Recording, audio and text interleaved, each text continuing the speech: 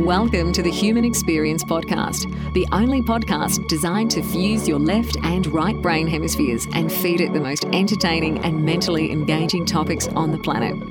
As we approach our ascent, please make sure your frontal, temporal and occipital lobes are in their full upright position. As you take your seat of consciousness, relax your senses and allow us to take you on a journey. We are the Intimate Strangers. Thank you for listening.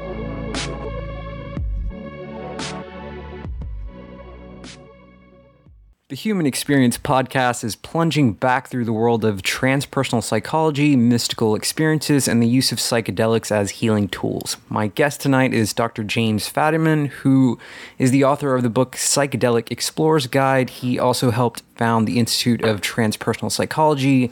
Jim, welcome to the program. Thank you very much. It's a great pleasure to be here.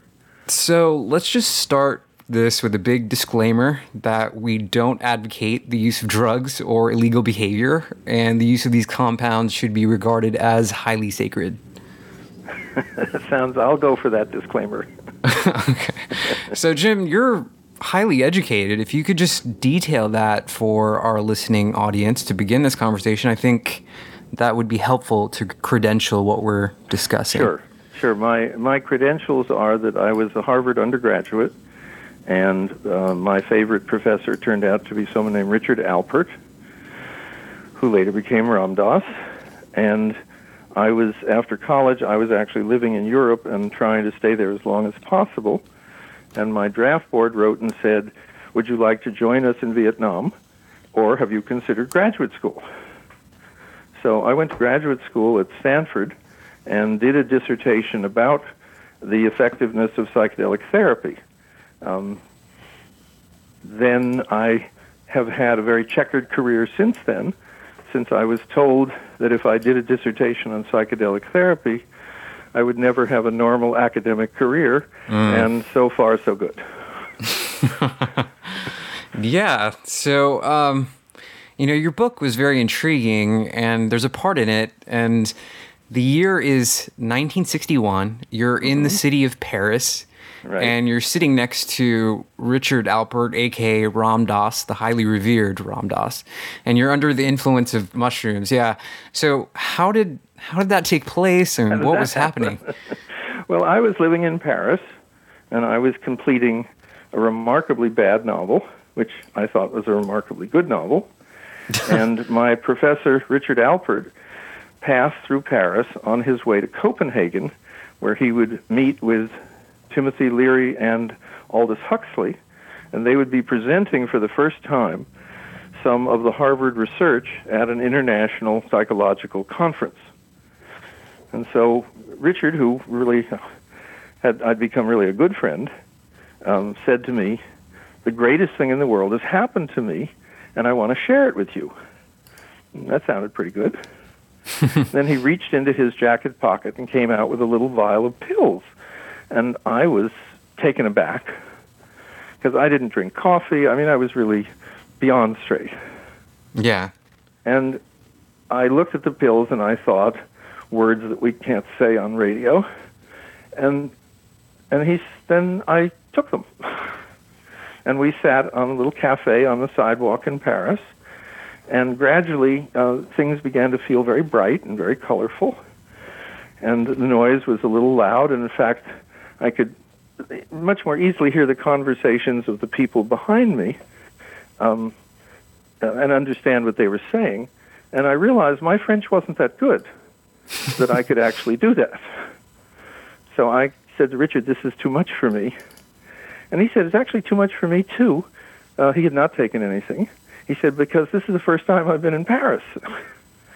So we retreated to my fifth floor walk-up, and I had a series of kind of revelations about the way the world was put together and who I was and what relationships were like. That was very meaningful. And a week later, I followed Ram Dass to Copenhagen and had another experience. Now this, in retrospect, would be a moderate dose of psilocybin. And it was, in those days, they were looking at what they would call profound human closeness. Nothing really mystical. And so life went on, and I ended up at Stanford and met with a group who were working with LSD there, and took a much deeper plunge into psychedelic expansion of reality. Yeah, that's very interesting. So that, would you say that was how your interest in psychedelics began? Yeah, I had zero interest, zero knowledge, zero experience, and the whole world of altered states really didn't exist, certainly for people like me. So you were as straight so as you were LSD straight edge. had been around. You were straight edge. You were as I was a kind of neurotic intellectual, such as Harvard could very easily produce, and I was very aware that being intelligent was probably the only really interesting value. So how would you say that experience changed you? Well, everything I just said, I think, is nonsense about the way human beings are, which is, it alerted me to at the first level, I found that other people really mattered, and that my being kind of smart and arrogant mainly kept me away from people. And then when I later had LSD, I became aware that I was part of a much larger reality, of which Jim Fadiman was a very small part, and of which the personality of Jim Fadiman was an even a smaller part. So that my entire worldview was not changed, it was simply expanded. Yeah. So that I now lived in a much larger world in which the natural world, that I was part of it, I was not separate from it, and that intellect was a tool, nothing more than that. And there was a great deal that I now was open to that I had no awareness of before and no understanding. Was there one particular vision or experience that stands out in your own mind that kind of affected your view on reality specifically? Yeah, what comes to mind is a moment during that first LSD experience, which was much higher dose, and I was in a different setting, in a safe, what we now would call a safe setting with eye shades and music.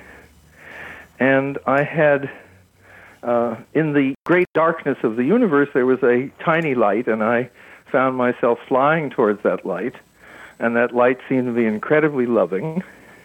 And then in front of me was Jesus. And I was probably a disinterested agnostic with no particular religious experience. And I found that kind of strange, but I was clearly in a strange universe.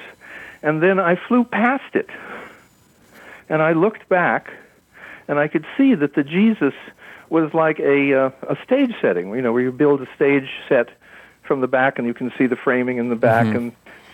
And then I turned back towards this light and flew towards it, and it had no dimension, and it had no theology.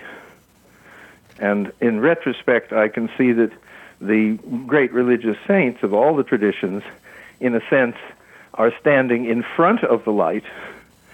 So the light seems to come from them, but it's really coming through them. And that was a major shift for me. Even though the next day I was still a graduate student in psychology at Stanford, and no one else in the department had much interest in my worldview one way or another. In your book, you talk about this first, second, and third wave. I mean, are we still within this third wave of explorers and researchers? Well, if I'm a member of the third wave, probably there's a fourth and fifth wave. Right. As I'm now finding that there's a list, a graduate student list, that you have to be a graduate student of some sort and overtly have been exploring psychedelics through courses, through research, and you can join that list. And there's maybe 800 people on that list. And they're from all over the world and from a dozen disciplines. And so we're really seeing the kind of expansion of that it's okay to be deeply interested in these substances and what they do, and still be part of the dominant scientific culture. So this is very much not kind of hippies in New Mexico in a commune, which I also did, but really that the culture is now loosening up enough to accept that there is a proliferation of people with psychedelic interests, of which your podcast is just another example. I mean, the 60s must have been such an interesting time. Even now, I mean, as you look at the shift and the people who are kind of waking up to how therapeutic this can be and how these compounds can really affect and change your lives for the better, it really makes you wonder where we will be in 10 years, 20 years. Well, the 60s had one major difference, which is we saw that since we represented truth, life, goodness, love, health food, etc., that it was only a matter of time before the world immediately caught on to what we were doing and stopped doing things that were bad for the world. Now, it's very hard to be optimistic about the future in the large sense. And the psychedelics are more like trying to save us from the overwhelming kind of forces of, inequality and climate change. So there's a braver kind of new generation coming up. But fortunately, there's a lot of them, and when they hold hands, they form a big group. The heart of the Occupy movement, there were lots and lots of people with serious psychedelic experience, for example. I really feel like your book is kind of the first of its kind in that, I mean, outside of groups like Arrowwood, I mean, you don't really see people writing about, and at the sake of their careers, they're afraid to really talk about this. And your book writes down how to prepare yourself and how to guide someone who is in the midst of this bending experience. I mean, it can really change you. Well, the thing that people forget in the research world is everybody else. And so if I'm talking to a group of 400 or 500 people, and I'll say, how many of you are going to be in a research study with a psychedelic next year? And maybe one hand will go up. And I say, how many of you are going to use a psychedelic next year? And, 400 hands go up. So my book is written for the 400, which says if you're going to use psychedelics, probably, given how powerful they are and how valuable and how important, you'd probably like to do it with maximum benefit and minimum risk. And so the first few chapters of the book are entirely that. And that was really my impetus for the whole thing, which was what would be helpful if we're going to do it anyway. It's funny because, and going back to the risk of your career by talking about this, and I'll as I'm running this podcast and I'm inviting people to be on the show, and if you look at my previous guests, and some people will reply and they're just like, no, thank you. And, the vibe that I get is, well, I don't want to, at the risk of my career, be on your podcast. Also, in a kinder way, a number of the people who are doing research, who you've probably asked, they are being, they need federal approval, they need state approval, they need university approval, they need department approval. There's something called an IRB, an institutional review board that universities have to look at all research. So there's an awful lot of people that are giving them permission who are a little nervous. So they don't want to go onto a show like yours and talk much beyond what their research is because they don't want their research to be stopped by one frightened alumnus, who phones the university and says, I gave you half a football stadium, now you're going to use these dreadful drugs, I don't want to give you any more money. Yeah, that definitely puts it. So in a real sense, they're not frightened, but they are still dealing with a bureaucracy that has not caught up with the culture.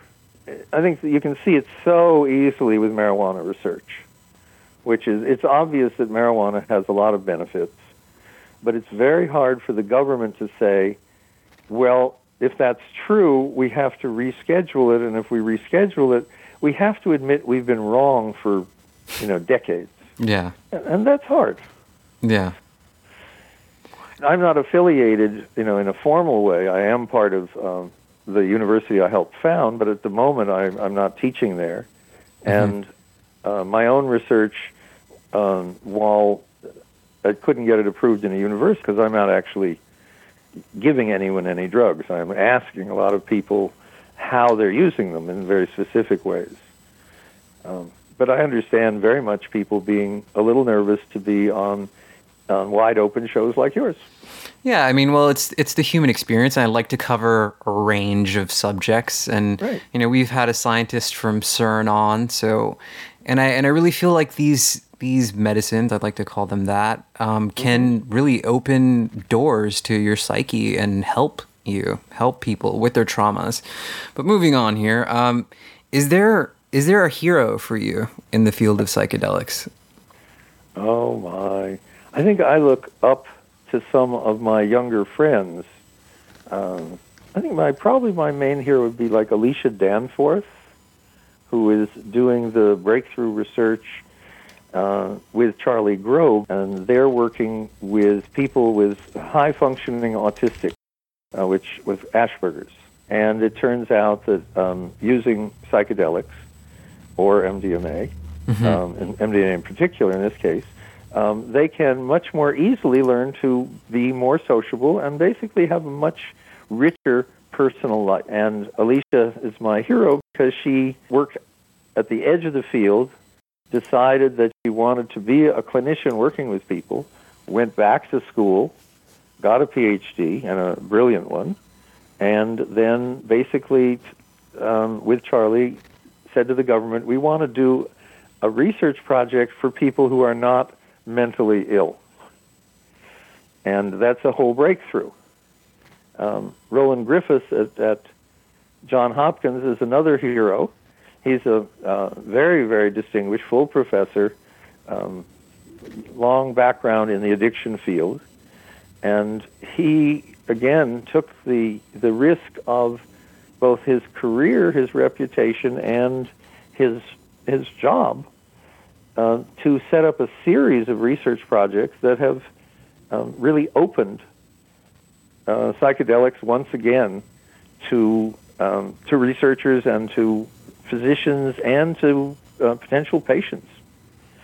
And the other thing that Roland did is he also did a study on, do these substances encourage spiritual experience? Now, that may seem like a no-brainer to your audience, but what he was doing was making a critical breakthrough for the federal government, which is the federal government says, and I think they're correct, we should regulate stuff that goes into your body. That should be one of the functions of government. And we don't want poisoned food. We don't want, medications that don't hold the medication, etc. So we really do want a Food and Drug Administration.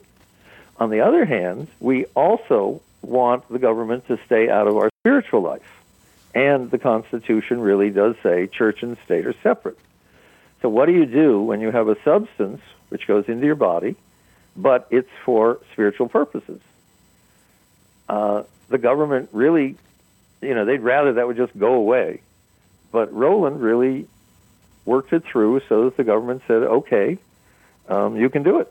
And the fact that it worked wonderfully and people had beautiful experiences, again, opened it back up again to a whole generation of people that didn't know anything about it.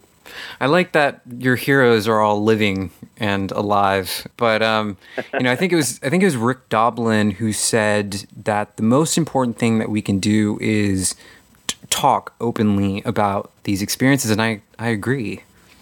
Yeah, well, that's the nice thing is I'm able to do that again because I'm not involved in any institution that would be upset at my doing it. So, getting back to your book here, why is it so important that we have a guide while we're going through these sacred journeys? Well, basically a guide, and it's a little too strong a word, but I don't have a weaker one. A guide is there if you need help. And also a guide is there so that you can go as far as you wish, knowing that you will be safe.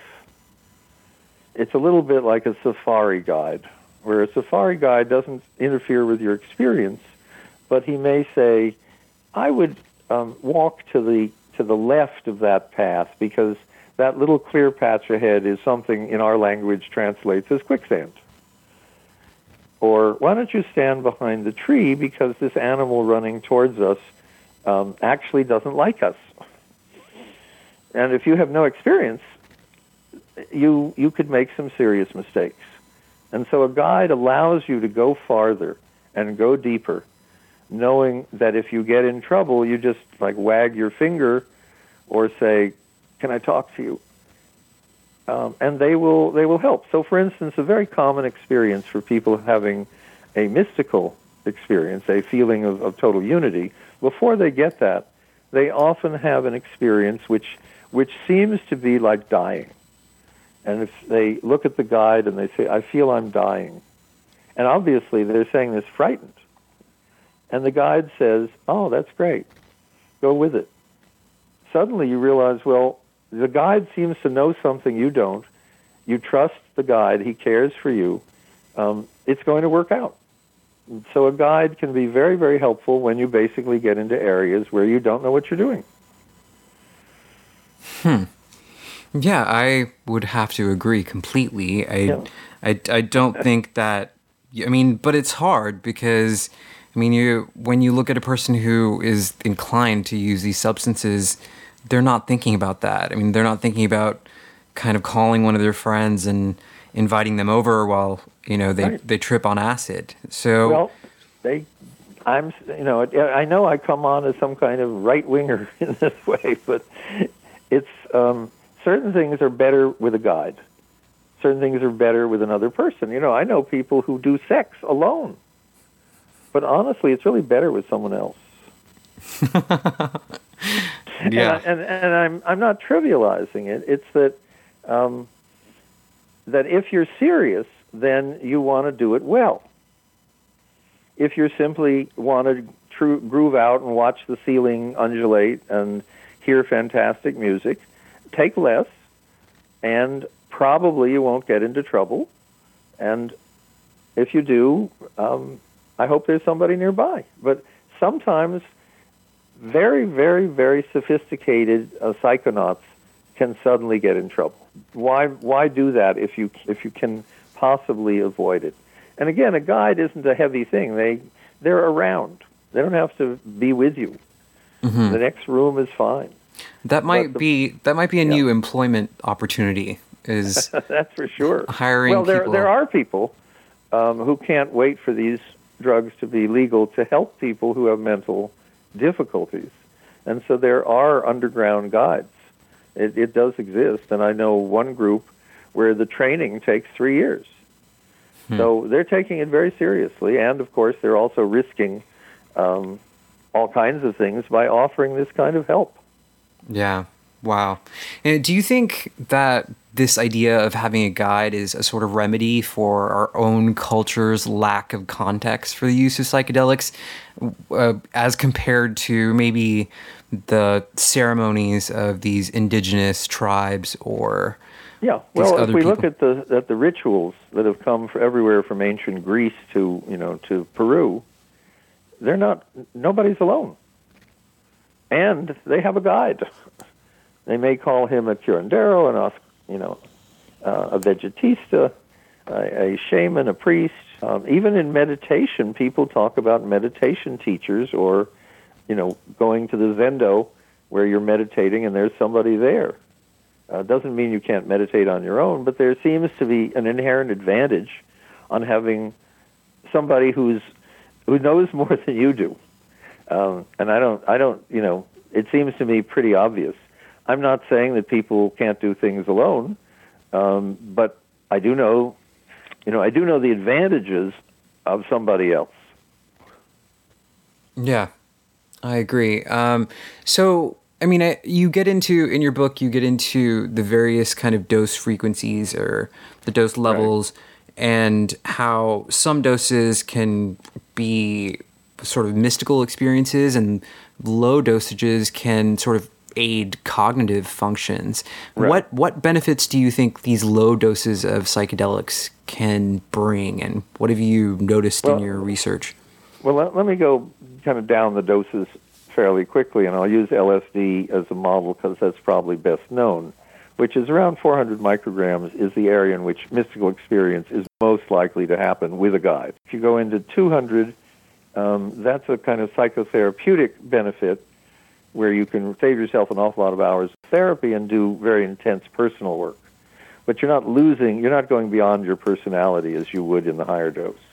When you get down to around 100 micrograms, you can use that for highly technical, personal, professional problem solving of a very ordinary nature in physics, architect, and then around 50 micrograms is what we would now call a concert dose. It says something about the culture change. It used to be called, by the way, a museum dose, and that's where you are having a wonderful time tripping, but you're not going to have much insight or difficulty.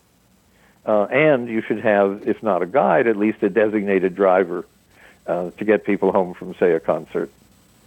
At 10 micrograms, which is a microdose, that's a whole new area that we're just exploring, where you just seem to function a little better. You're a little healthier, a little kinder. You can be creative a little longer, and so that's like improved functioning without any of the visual excitement. So that's a quick run through the doses. Now, did I get your question along the lines? Yeah, a bit, but I'd like to get into it a bit more. I mean, I think it was Francis Crick who discovered the double helix in DNA, and he later admitted that he was low dosing LSD with him and his friends at Cambridge. Right. I mean, how can we use this to help us every day? Well, he was dosing with his friends in Cambridge actually after that time in his life. And although my book gives psychedelics credit for the double helix, I've been chastised by some of my other research friends who say that only appeared in one newspaper article and it was never verified, and his best friends say he didn't take LSD until later. So however, the question of how can you use it, and when they were taking LSD in Cambridge, that was definitely not a daily event, and they weren't working on science, I don't think, much during that time. For daily use, and again, you can't take psychedelics daily. Albert Hoffman, the developer of LSD, said they have anti-addicting properties. They're a peculiar class of substances where if you take 100 mics on Monday, you'll have a certain effect. If you take 100 mics on Tuesday, you'll have much less effect. Mm-hmm. And if you take it on Wednesday, nothing happens. Now, that isn't necessarily physiological, but it's as if your system says, I don't need any more of whatever that is for a while, and I will not make use of it if you put it in my system. So even with microdoses, taking them once every third day is more effective than taking them every second day or every day. I mean, you mentioned that psychedelics, like any other drug, may not be for everyone. And, I mean... Definitely. There are variations in body chemistry. I mean, how do we acknowledge that, and how do we reference that? Well, one way is when people say to me, and they often do, I'd really like to take LSD, but... And I say, don't take it. And they say, well, wait, I haven't told you my reason. I said, any reason is a good reason from my point of view. If it feels like it's not a good idea, don't do it. That's one group. Then people who, again, the reason why you have a guide is people who have a very fragile ego structure may get in trouble if they take a psychedelic. It's not for them. So it's a little bit like flying a private plane. Anyone can learn to do it, but for some people, they'll always be anxious and nervous, and it'd be uncomfortable, and it's no fun, and why should they do that? So I'm very much not, let's put it in the drinking water. I am saying, and I think Shulgin says it, is know what you're taking and know who you are, and that will be the best information you can get. So if it feels like this is not a good idea, don't do it. And when I've asked hundreds of people, have you ever taken psychedelics for social pressure? The answer is almost never. So people do seem to have a fairly good idea of that it's when it's not a good idea. And if they have it once and they have a very bad experience, that's probably a hint that it's either the wrong substance for them or it's the wrong time in their life. It's like an internal compass. It kind of points, and when you're not meant to do it, it kind of just goes the other way, and it really fits strongly. I mean, sometimes people, if it's possible for people to screw up, somebody will. And the thing that's amazing is, given that 25 million people have taken LSD, just LSD, since it became illegal, incredibly few of them have had really serious problems. And some have had very serious problems. I'm just talking with some people now, and a friend of his took 6 hits of LSD, probably LSD, and had a terrible experience, and no guide, nobody knew anything. And it's now about 6 or 7 weeks later, and he's still very paranoid and very unhappy. His parents tried to hospitalize him, but the hospital terrified not only the young man, but his parents, and they pulled him out. So there are problems. People can get into trouble. Yeah. And they mainly get into trouble by taking too much, taking something they don't know what it is, and again, not having anyone around to help. I mean, let's dig into that a little bit more. Have you personally ever had a negative experience, bad experience? I'd say I've had a negative experience. But I was aware that it was a negative experience, meaning I didn't get caught in it. Can you share? What was it? I don't remember much of it, but it wasn't very interesting. And I was kind of suffering whatever I was suffering, and my wife, who had also taken a psychedelic, came over to me, and I said, don't worry, I'll be better. Just take care of yourself. And she went out and had a wonderful, wonderful experience and came back a few hours later. And it's like when you've eaten something and then you have food poisoning. If you know it's food poisoning, awful, but it's not scary. If you don't know, if you didn't know that you ate anything and you had no idea what was going on and you didn't know whether it was something much more serious, and there was no one to talk to, that's very different. So again, the people at Burning Man are very good about this because they work with people that have all unbelievably awful trips. But when they get into the hands of the Burning Man helper staff, what people say is we don't ever bring anyone down, we bring them through, which is we take where they are in the bad trip and we begin to guide them back towards their own center, and everyone's center is intrinsically healthy, including if you're very, very mentally disturbed, your center is still healthy. I remember a friend of mine once who phoned me, and she was very frightened. She was very against going to physicians, and she was hemorrhaging very badly. And she was very frightened. And then in the middle of it, as she was kind of weeping and screaming, she came in a little different voice and said, "Don't worry, I'll be all right." And I realized that was a different part of her who understood that she was hemorrhaging, but it wasn't really that dangerous, and so forth. And there was a part of her that was totally calm, totally clear, and totally able to function if necessary. I think if we moved more into this decriminalization, this would be less common. I think it would be just the paranoia around acquiring these substances and doing them because they're illegal. That alone is scary enough to not want to do them. And I think that's a big part of it. It being illegal is a bad part of set and setting. And being unsure of what you've gotten is a bad part of set and setting. And there's some really bad stuff out there that's sold as other stuff. There's a whole collection of things called N-bombs, which are often sold as LSD, but the dose that will get you in serious trouble is only 2 or 3 times the dose that people like. With LSD, let's say for most people, if you take a big amount, usually you'll just have you'll be knocked out. You might still be fine. So the young man I spoke of earlier, I don't know that he took LSD. He might have taken something, one of the N-bombs, and got in trouble. Mm-hmm. So obviously, it's like in Prohibition. In Prohibition, you could get very good, well-distilled spirits that were good for you, or had nothing else in them but alcohol and flavoring, or you could get things that were very bad for you and dangerous and would kill you. Yeah. Because that which is illegal cannot be regulated, cannot be measured, cannot be doled out.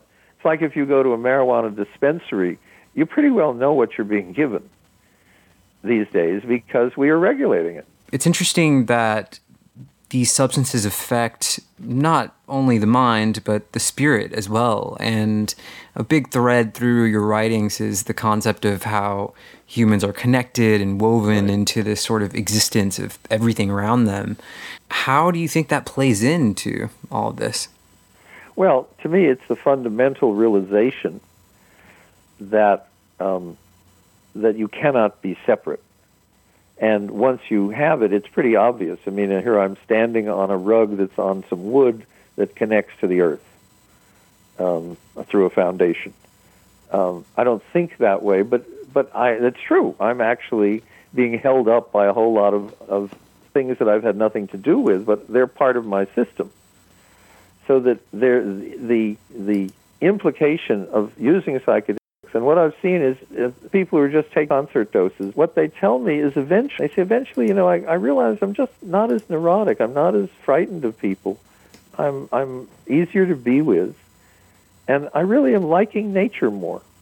And so I'm seeing this as a kind of natural progression, just as the notion is that if you go to a university and you take a liberal arts degree, you develop a certain awareness of other parts of the world and other parts of your culture.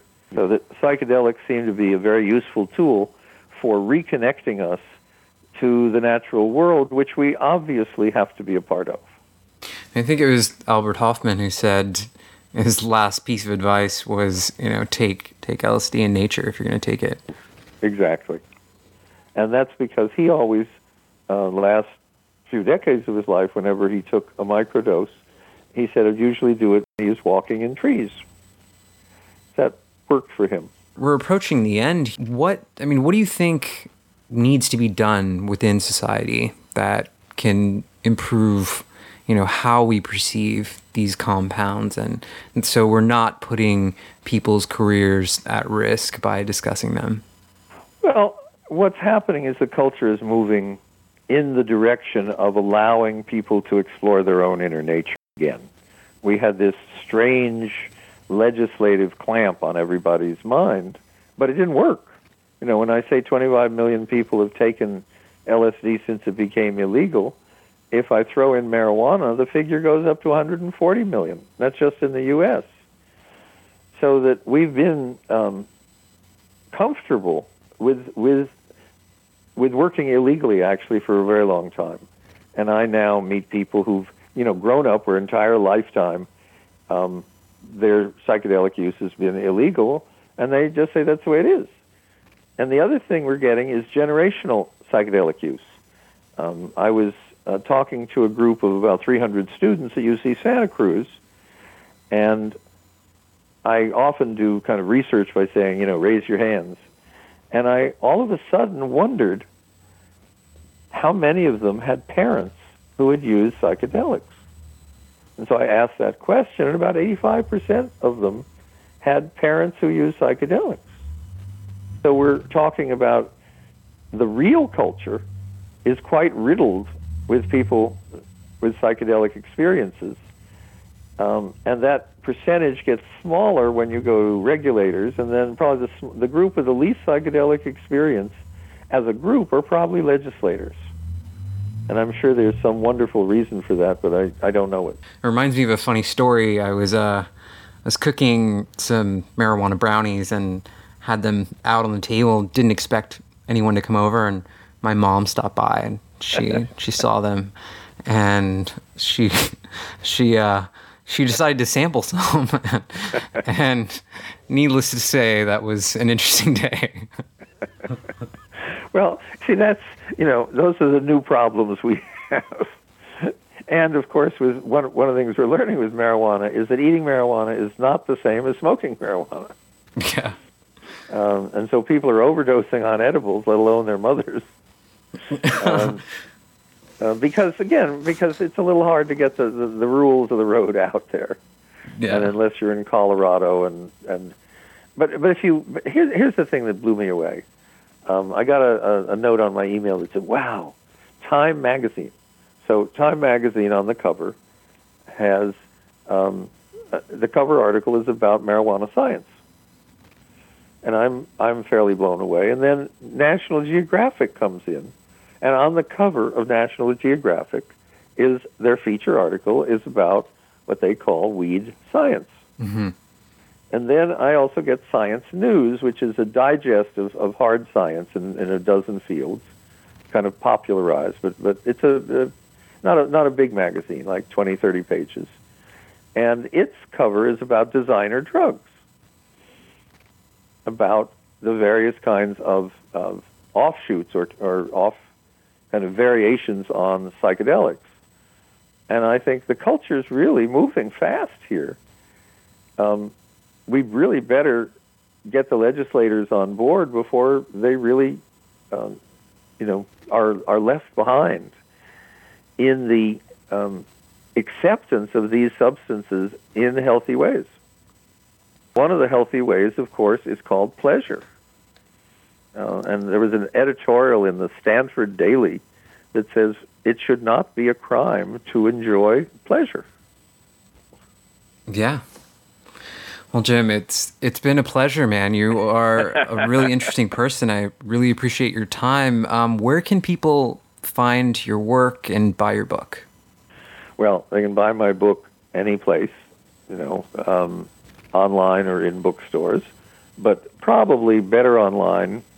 And I know, Amazon and Barnes & Noble and so forth.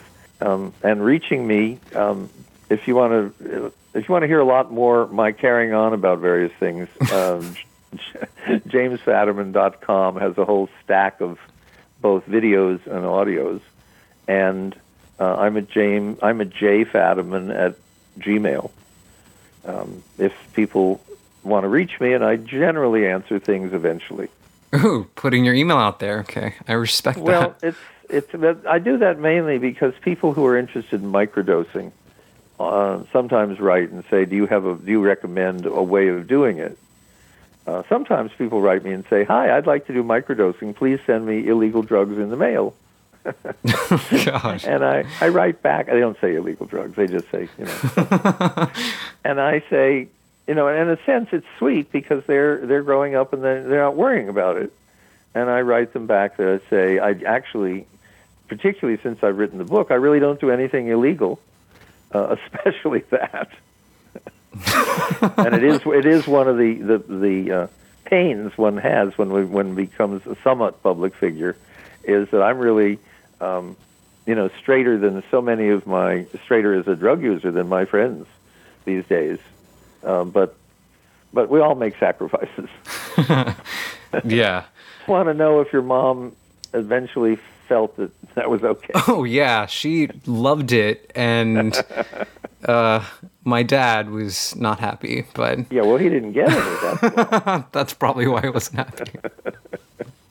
All right. Well, it's been awfully good talking to you too. Thank you so much, sir. This is The Human Experience. We're going to get out of here with my guest. It was a pleasure having you on, sir. Thank you so much, and we will see you guys next week. Okay. Thanks a lot.